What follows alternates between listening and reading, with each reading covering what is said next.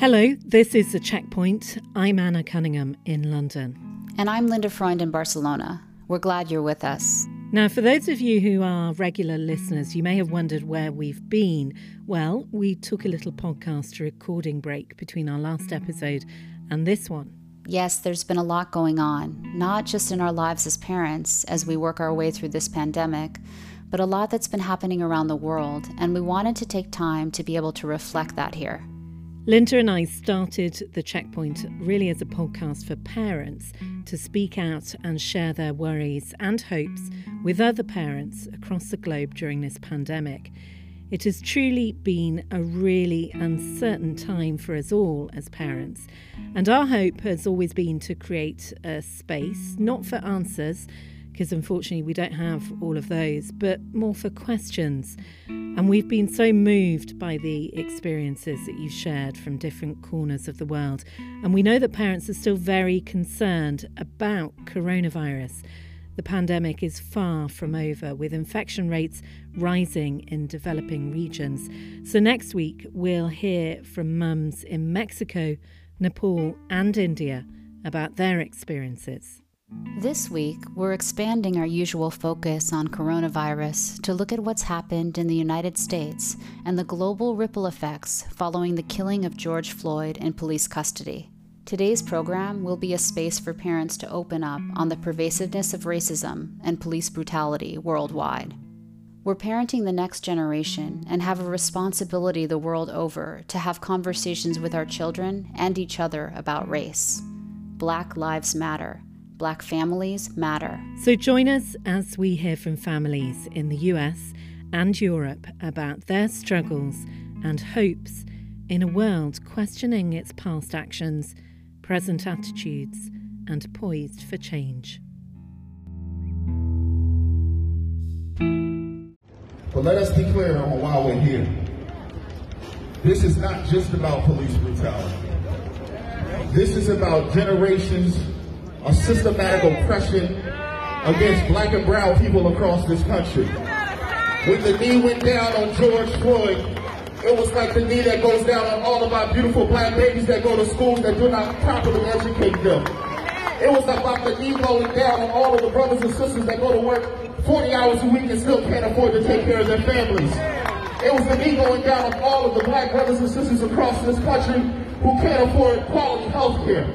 This is not just about one situation. This is about a situation of oppression that has been happening to black and brown people across this country for far too long. And as Fannie Lou Hamer said, sometimes you get sick and tired of being sick and tired. That's the voice of Jordan Harris, a member of the Pennsylvania House of Representatives, speaking at a recent march in Philadelphia.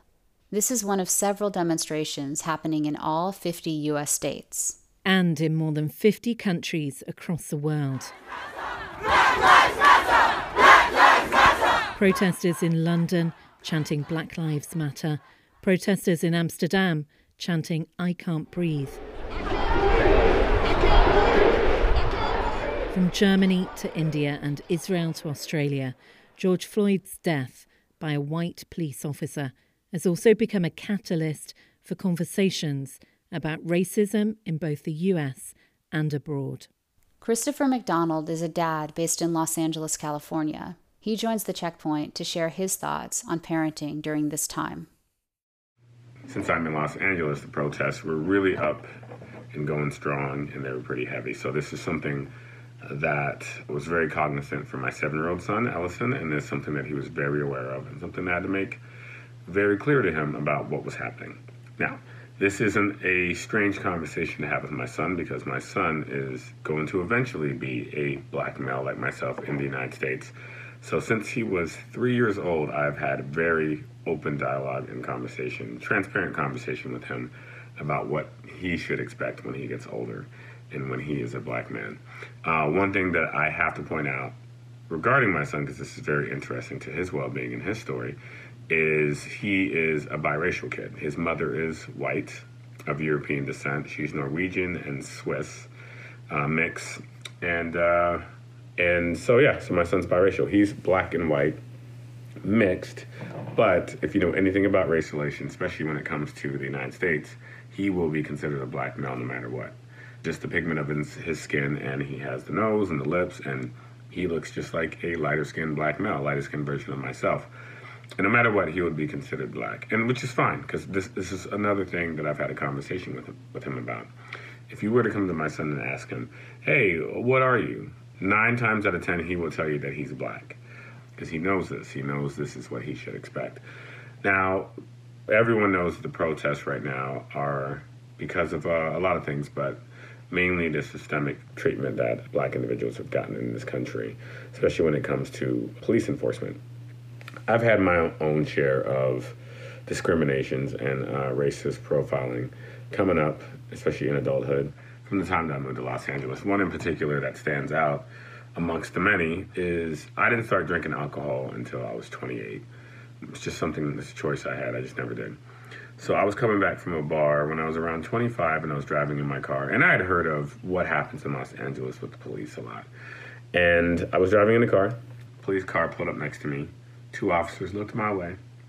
And they clearly saw that I was a black male just driving at night. Doing anything else wrong, just driving. So they saw me, they looked at me, and they decided to pull behind me and turn on their lights. And they pulled me over.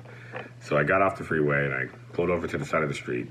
Keep in mind, I know very well what happens in this city, Los Angeles, when it comes to cops and black males. So I was terrified, but I kept my hands on the steering wheel. They walked up, and without even telling me what was wrong, they asked me to step out of the car. So I stepped out of the car. I wasn't about to argue. I stepped out, and they made me do a sobriety walk. To testify I'd been drinking. And I told them, so you know what, you actually pulled over the one guy in this city who doesn't drink. So we'll be the judge of that. And they probably made me do that walk and test and to the alphabet backwards, everything you could possibly think of for the next 30 minutes, which is a very long time to determine if someone was drunk. And they knew clearly I was not drunk by 10 seconds into that sobriety test. But that's what they did, and they harassed me. They kept me in my car. They kept my ID for a subsequent 15 minutes for whatever reason. And that's just a minor version of what happened to me here in this city. The other stuff I don't want to get into because it's going to dig up some old feelings. But these are things I'm aware of. These are things that I want my son to be aware of. And these are things that I tell him that he, sadly enough, may have to expect this in this city and in this country because he will be a black male. And that's just based on my experience, just that one example I've shared. There have been about 30 of those with me, unfortunately enough. And never in any incident, in any of those cases, did I do anything wrong that warranted being pulled over and being harassed. But the good news is, based on the global response to what happened to George Floyd, we all saw it on tape, on video, 4 police officers were involved in his, I will call it what it is, murder. And then the day before with Amy Cooper threatening a man with her white privilege, knowing that the result may be the cops will come and arrest this black man who she was saying was threatening her, who was not threatening her, and eventually he may be killed. So we saw that played out the next day. It was the perfect cocktail.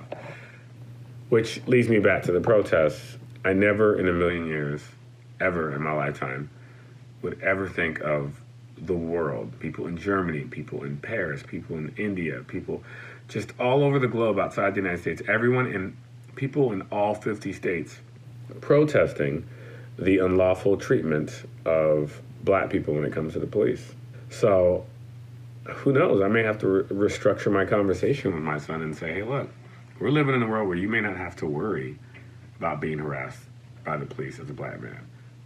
I don't know if we'll ever get there, but it gives me hope to see that people, rallying around each other and protesting something that's unlawful and just quite wrong. And it's long overdue, but it's great to see this happening. And it's to me, I'm blown away.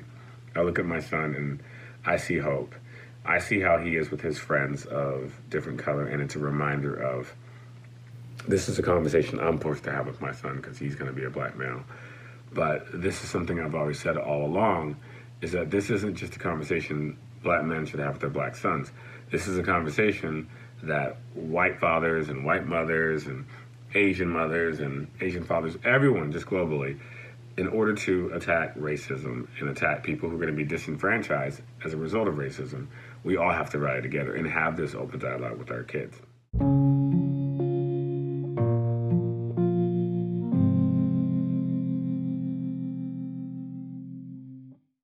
The coronavirus pandemic has left more than 100,000 dead in the US and has struck African American communities disproportionately harder.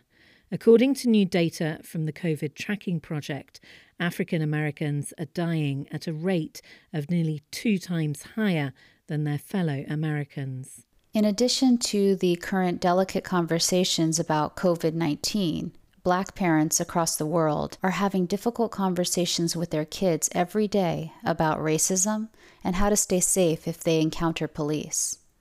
We'd like to play a clip of one of those conversations, courtesy of the YouTube channel Cut. We actually have a line that we do at our house. We practice this thing. What is it? I'm Ariel Sky Williams. I'm 8 years old. I'm unarmed and I have nothing that will hurt you. It's just kind of a thing we practice at our house.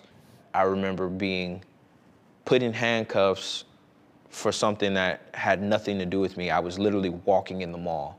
Cops slammed me on the ground, busted my lip, chipped my tooth. That actually made me really mad. I got tased that time. That time they tased me because they said I wasn't complying.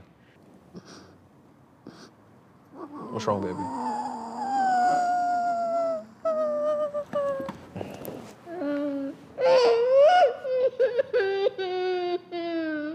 I'm okay, I'm alive, all right? Every day I get to see you, I get to do this, right? That was the voice of 8-year-old Ariel and her dad on Cut, a YouTube publisher. We've posted the full video link on our Facebook and Twitter accounts.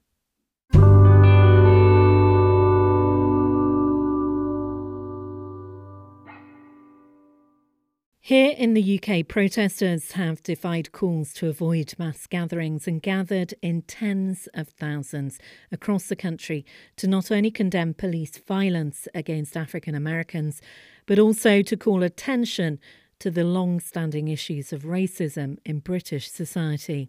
A friend of the Checkpoint, Abiola Okubanjo, is a mum of 3 from London. She runs a social enterprise and a pharmaceutical company that promotes blood, stem cell and organ donations in the Black and Asian communities. She has shared her thoughts with us here at the Checkpoint. When I hear that somebody kneels on someone's neck, feels them struggle, then feels them stop struggling, but still kneels on their neck, I think, what does that sort of person see when they see my husband, when they see my brother, when they see my sons? What level of humanity has gone out of that person that they can look at my family, people that look like me, came out of my body, that can make them think it's okay to do that, to treat someone like an inanimate object, like, dispassionately.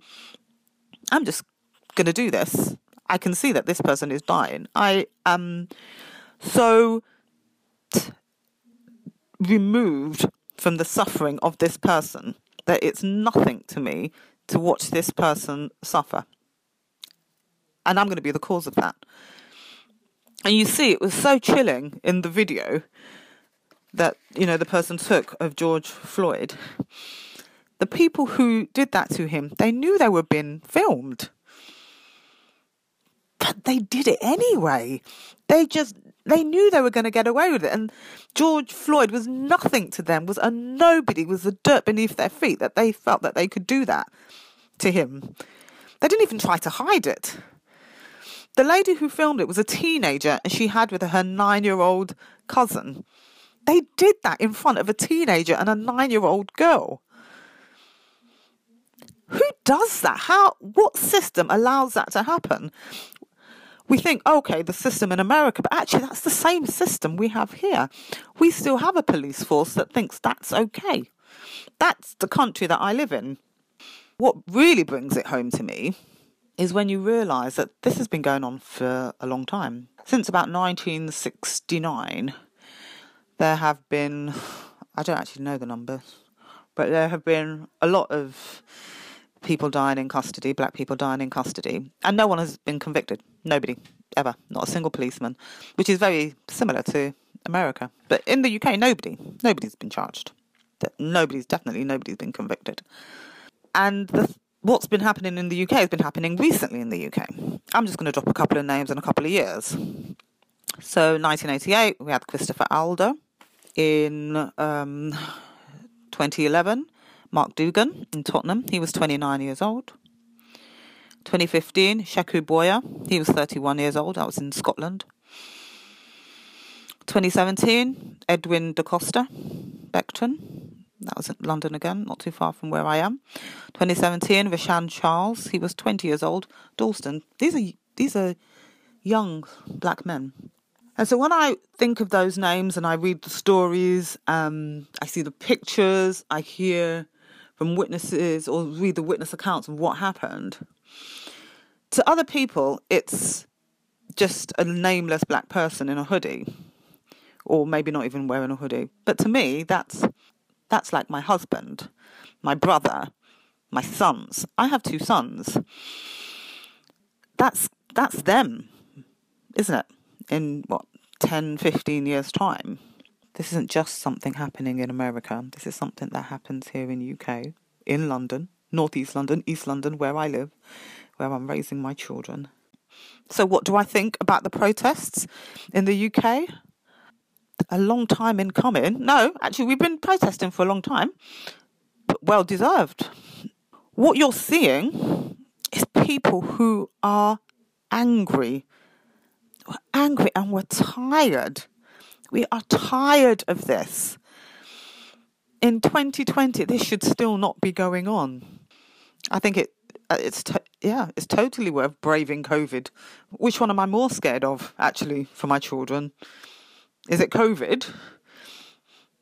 According to, some newspaper reports, they're more likely to get struck by lightning than catch COVID. Or is it policemen? Actually, given that I have black kids, it's policemen. That's a horrible thought.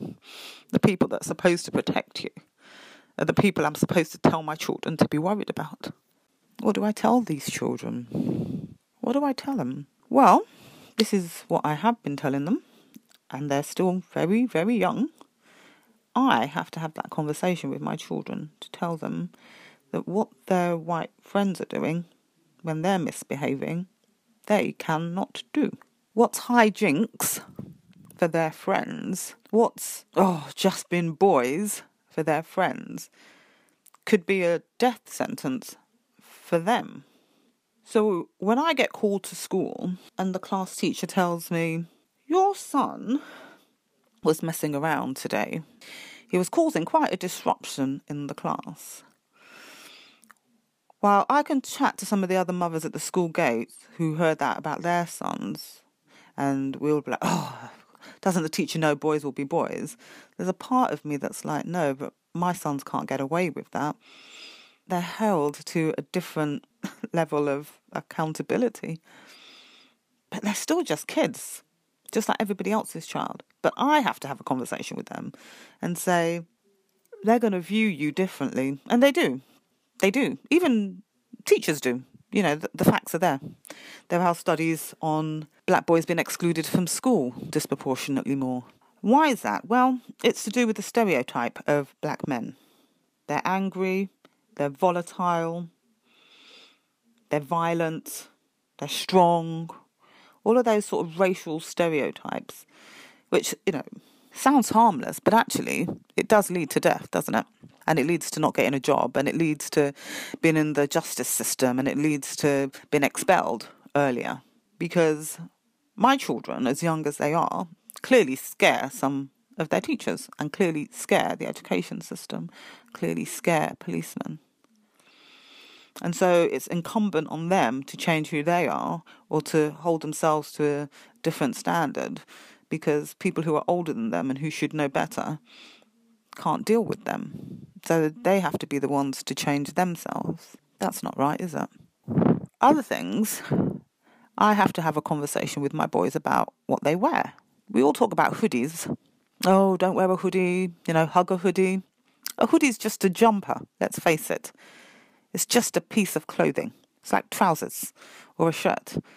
That should not be the reason why someone discriminates against you. But when my black boys or my brother, my nephews walk around town wearing a hoodie. Apparently, that scares other people enough that they can be treated badly just because they're wearing a hoodie. And so I have to tell my boys, you can't wear a hoodie. Not because there's anything intrinsically wrong with a hood on a jumper. Yeah, it keeps your head warm, actually. But because other people can't cope with you wearing a jumper. That's too scary for everybody else to deal with, so you're not allowed to wear that. Oh, and that hairstyle that you want to have, I have to tell my children, you know what, you can't have that hairstyle. Because I decide to shave your hair in a certain way, you know, short back and sides, on black hair, oh, that scares somebody. That's far too dangerous a hairstyle for you. You can't have twists. You can't colour your hair. You can't wear an earring. You have to look harmless. You can't look dangerous because someone else might get scared because you chose a certain hairstyle. I have to make those decisions for my boys. They're just children. They're just babies. But even now, I have to make those decisions for them.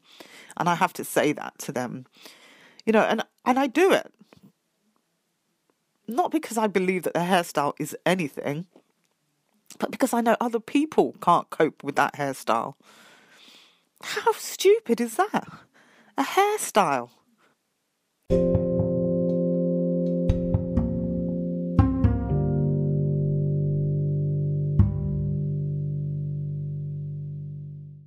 You're listening to Abiola Okubanjo, a mother of 3 in London. This is the Checkpoint Podcast. Next, Abiola shares her experiences with systemic racism during her career in the UK. So the experience for ethnic minorities in the UK is that you're always trying to fit in. You're always trying to play the game, a game that you've not been told the rules. And it's exhausting, actually. It's exhausting because it's a game you can't ever really win. Even when I was young, my parents had to sit me down and they, and give me the talk. You do know, as a black person, you have to work 10 times as hard as a white person to get half as far. They said that to me as a young child. And of course, I was been very British. I was like, oh, well, no, maybe mum, that was you, you were an immigrant, blah, blah, blah, blah, blah. That's not going to happen to me. We're different, we're younger, whatever. Then I get into the world of work and I see, oh, nope, it's still happening. Not saying that I didn't do well in my career, but I do sometimes wonder, could I have done better? What opportunities did I miss? Did I not have? Were not presented to me? How much harder did I have to work than my colleagues? Now, when I was working, I remember on my floor, so I was an investment banker. And on my floor, I don't know, how many people? 300, 500 people, who knows? I was the only black girl. And I think there might have been 2, possibly 3, no, probably just 3 of us that were black on the whole floor in investment banking. And then when I'm working late, that's when I see black people. Those will be the cleaners. Now, I was in banking and finance for years and I worked in different companies. That didn't change much. And it's not because I'm so clever, but I know that there were other clever black people and Asian people and Chinese people and mixed race people who could have done what I did. But I really had to pull it out of the bag to even get to where I went. And even when I was there, I knew that I wasn't going to get it as easy. It doesn't help that I was a girl, so I didn't play football. I didn't want to go to any strip clubs. I didn't know I couldn't ski. I didn't go sailing. And so that sometimes made the small talk difficult. And that sometimes made it harder for people to feel like they could go for a beer with me. And I wasn't much of a drinker either. And then, even though I did have those struggles, and I did manage to do quite well, because I managed to do quite well, I sometimes got a seat at the table. I got a seat at the table. They're always telling you, lean in. I mean, for women, but, for black people too, lean in, try and get a seat at the table, scramble your way to the top. But the challenge with that? When you get to the table and you are the only minority there, You feel like, dear Lord, I better preserve this. I don't want to do anything to jeopardize this position. And everybody is, you feel that everyone's judging you. Because you're like, if I mess up, they're not going to let another black person on. And then you don't also want to be the only one speaking the black cause, fight the power. You want to blend, don't you? You want to be inobtrusive. You don't want to upset the apple cart, so to speak. You kind of feel almost grateful that they allowed you to be on, even though you know that you deserve to be there. But there's a part of you that's like, oh, thank goodness that they allowed me into this place. Oh, my God. So you're careful what you say. And then don't forget the stereotype that black women have. Oh, we're all angry. Angry black woman. That's the trope, isn't it? That's the stereotype. And there's a part of me that's like, yeah, I am angry. I'm angry because this is annoying. This is frustrating. This is unfair. Yes, of course I'm blimmin' angry. But you can't. You've got to smile and just be chilled. Don't upset anyone. But it's okay, actually, for my white male colleagues to be angry. I mean, they can stand and rant and rave. They can swear. They can sack people just like that. Oh, they're driven. Oh, yeah, he's got a lot of character. Oh, I like him. I like someone with character. But you be a black person with character and see how far that takes you. Definitely don't be a black woman with character. You're an angry black woman. And then you get sent for disciplinary hearings and, oh, yes, she's just angry. You have to be careful. So if you're dealing with that in the workplace, you're dealing with going into a fancy shop and having the security man following you around or eyeing you. You're dealing with driving down the road and being very careful not to play your music too loud, just in case. You're dealing with trying to fit in when you don't really buy into what everybody else is doing, but you have to just to play the game. It's tiring. It's really tiring. So when you do see a black person that has achieved it, you're like, you've done well. You've done well. Because you've had a lot to do to get there. And so now when I look at my children and I think, God, all the stuff that's ahead of you, I better prepare you, right? That's the racism. The one that drains you because you're constantly having to make up for the fact that you're Gulliver in Lilliput.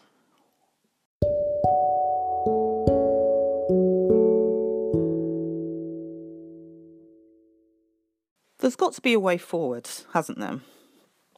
We can talk about what makes us angry, what's going wrong, but what can make the future for my children, our children, better?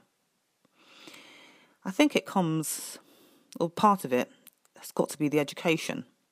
I don't think children are born racist. In fact, I know they're not born racist. Most children don't even see colour. Honestly, get a child who is young and still innocent and ask him to describe somebody else. They might describe the clothes, but they don't always talk about the colour unless you tell them that that's an issue. So somewhere along the line, someone is teaching those children how to view people who look different to them. What we can do with our education system and how society talks is don't make issues about Asian people or issues about black people something for black people and for Asian people to deal with. So that's why I really like that with the protest, we saw more white people protesting. I wonder if that's why people are listening now. That's just my takeaway on that one. But the fact that white people are getting involved has made the issue not just, oh, it's those ethnic minorities, they're always whinging. It's made it about us. So now, actually, it makes me feel more hopeful, actually, because I'm seeing other people feeling the pain, because it's happening to all of us. When we're at school, for instance, and we're teaching history or geography, let it be a bit more inclusive. When you're teaching about the First World War, you talk about the, thousands of Asian people that fought for Britain, thousands of Gurkhas, thousands of black people, Caribbeans, Africans who fought for the British.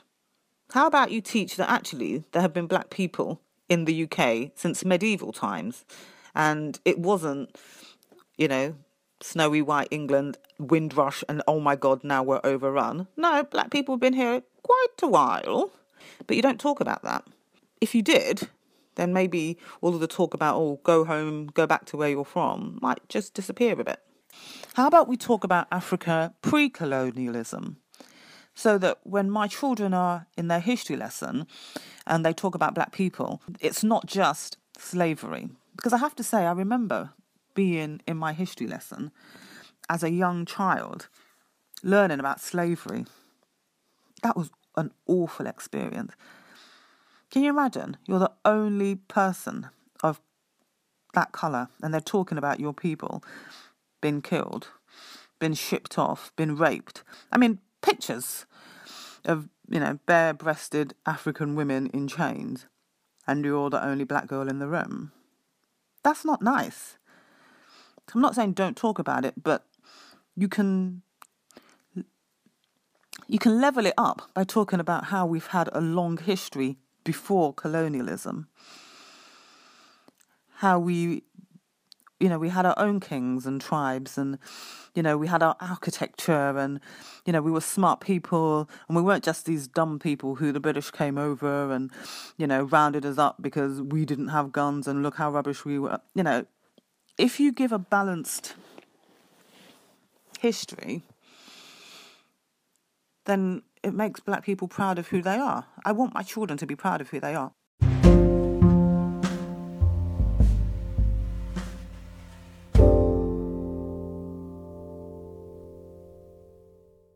Thank you to all the parents who joined us this week. If you have some thoughts to share, you too can get in contact with us on our Facebook page or find us on Twitter or drop us an email at mycheckpointpodcast@gmail.com. Thank you, as always, for being part of the podcast. We love connecting parents from across the globe.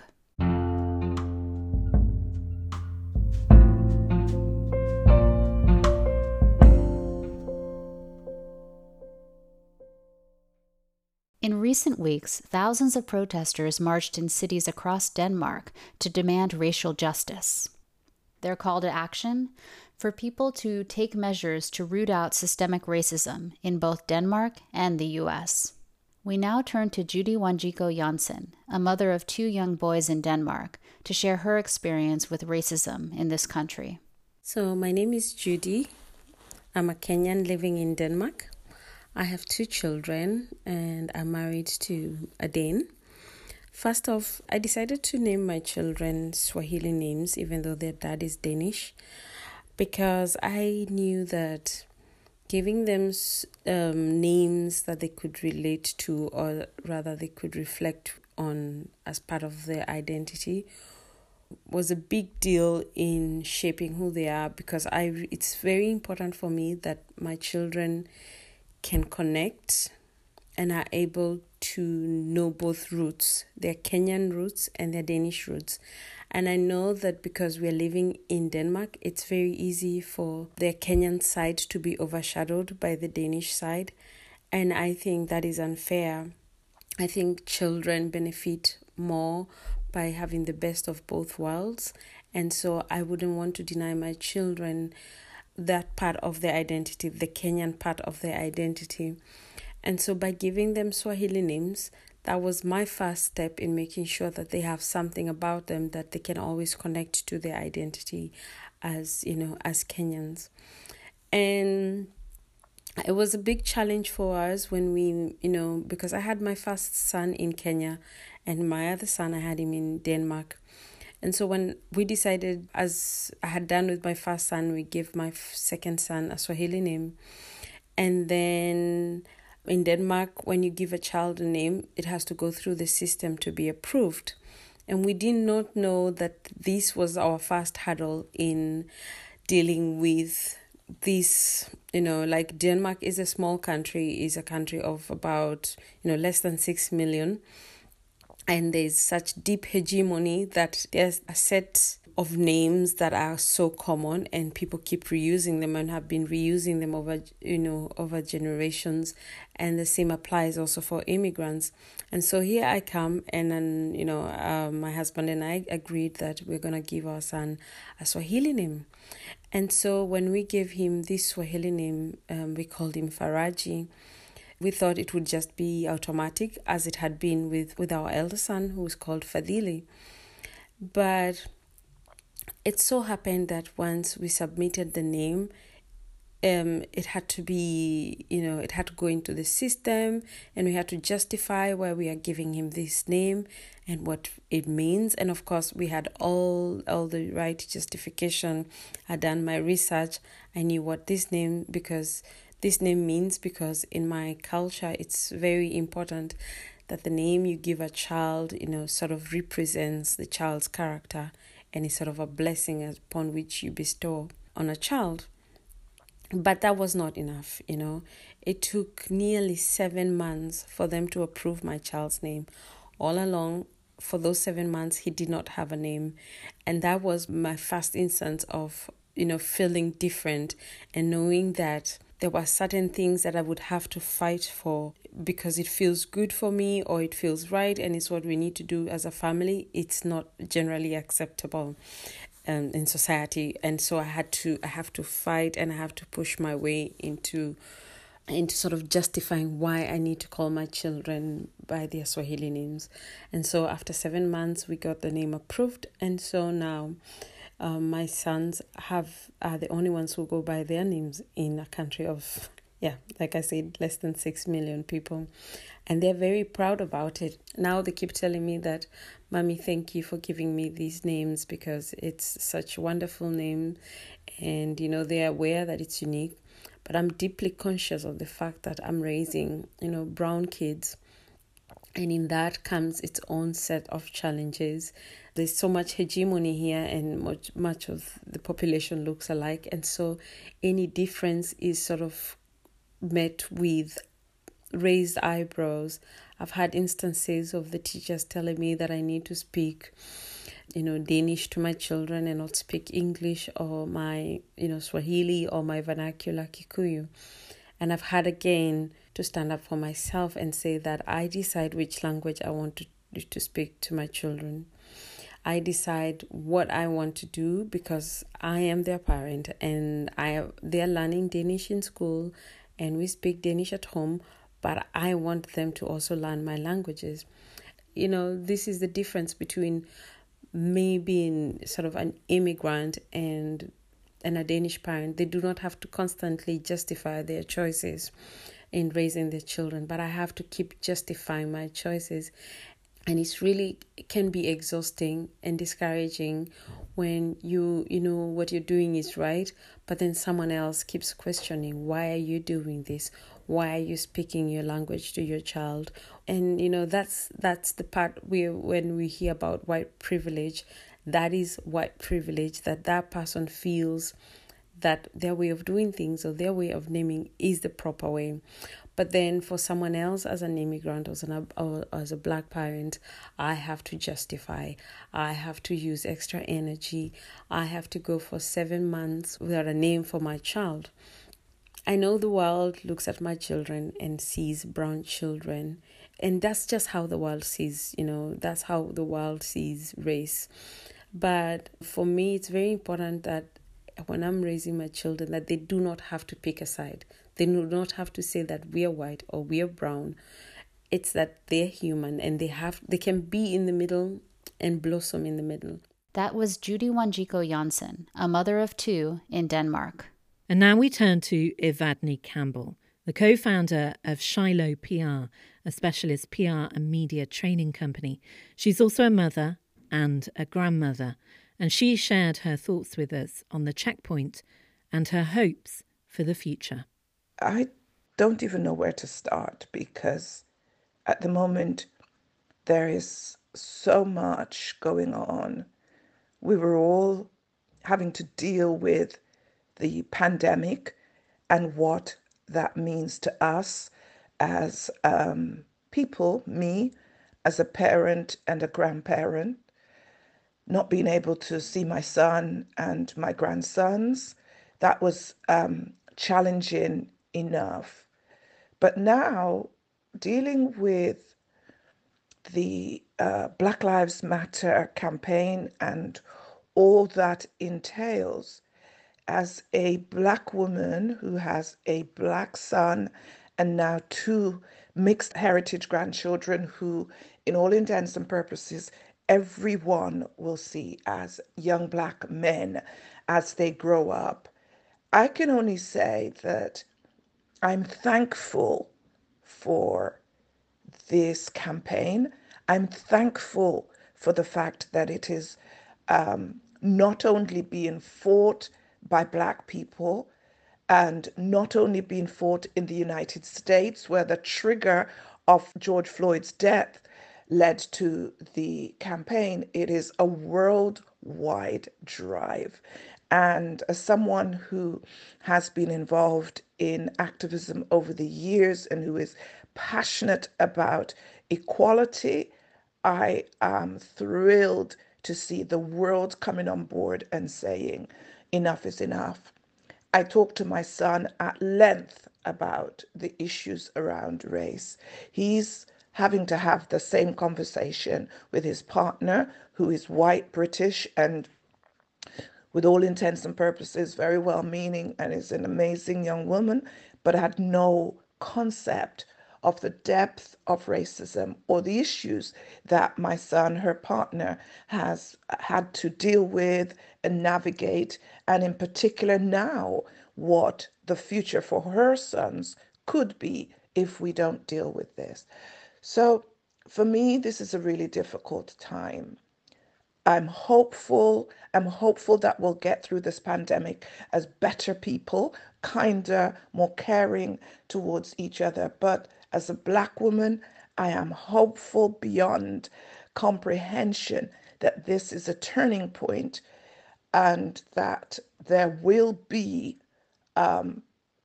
equality and people will be treated fairly, irrespective of the color of their skin. I am thankful, I am positive, I am hopeful, and I am just grateful that my grandchildren, my grandsons, may well be growing up into a world where they are not just judged or not unfairly judged by the color of their skins.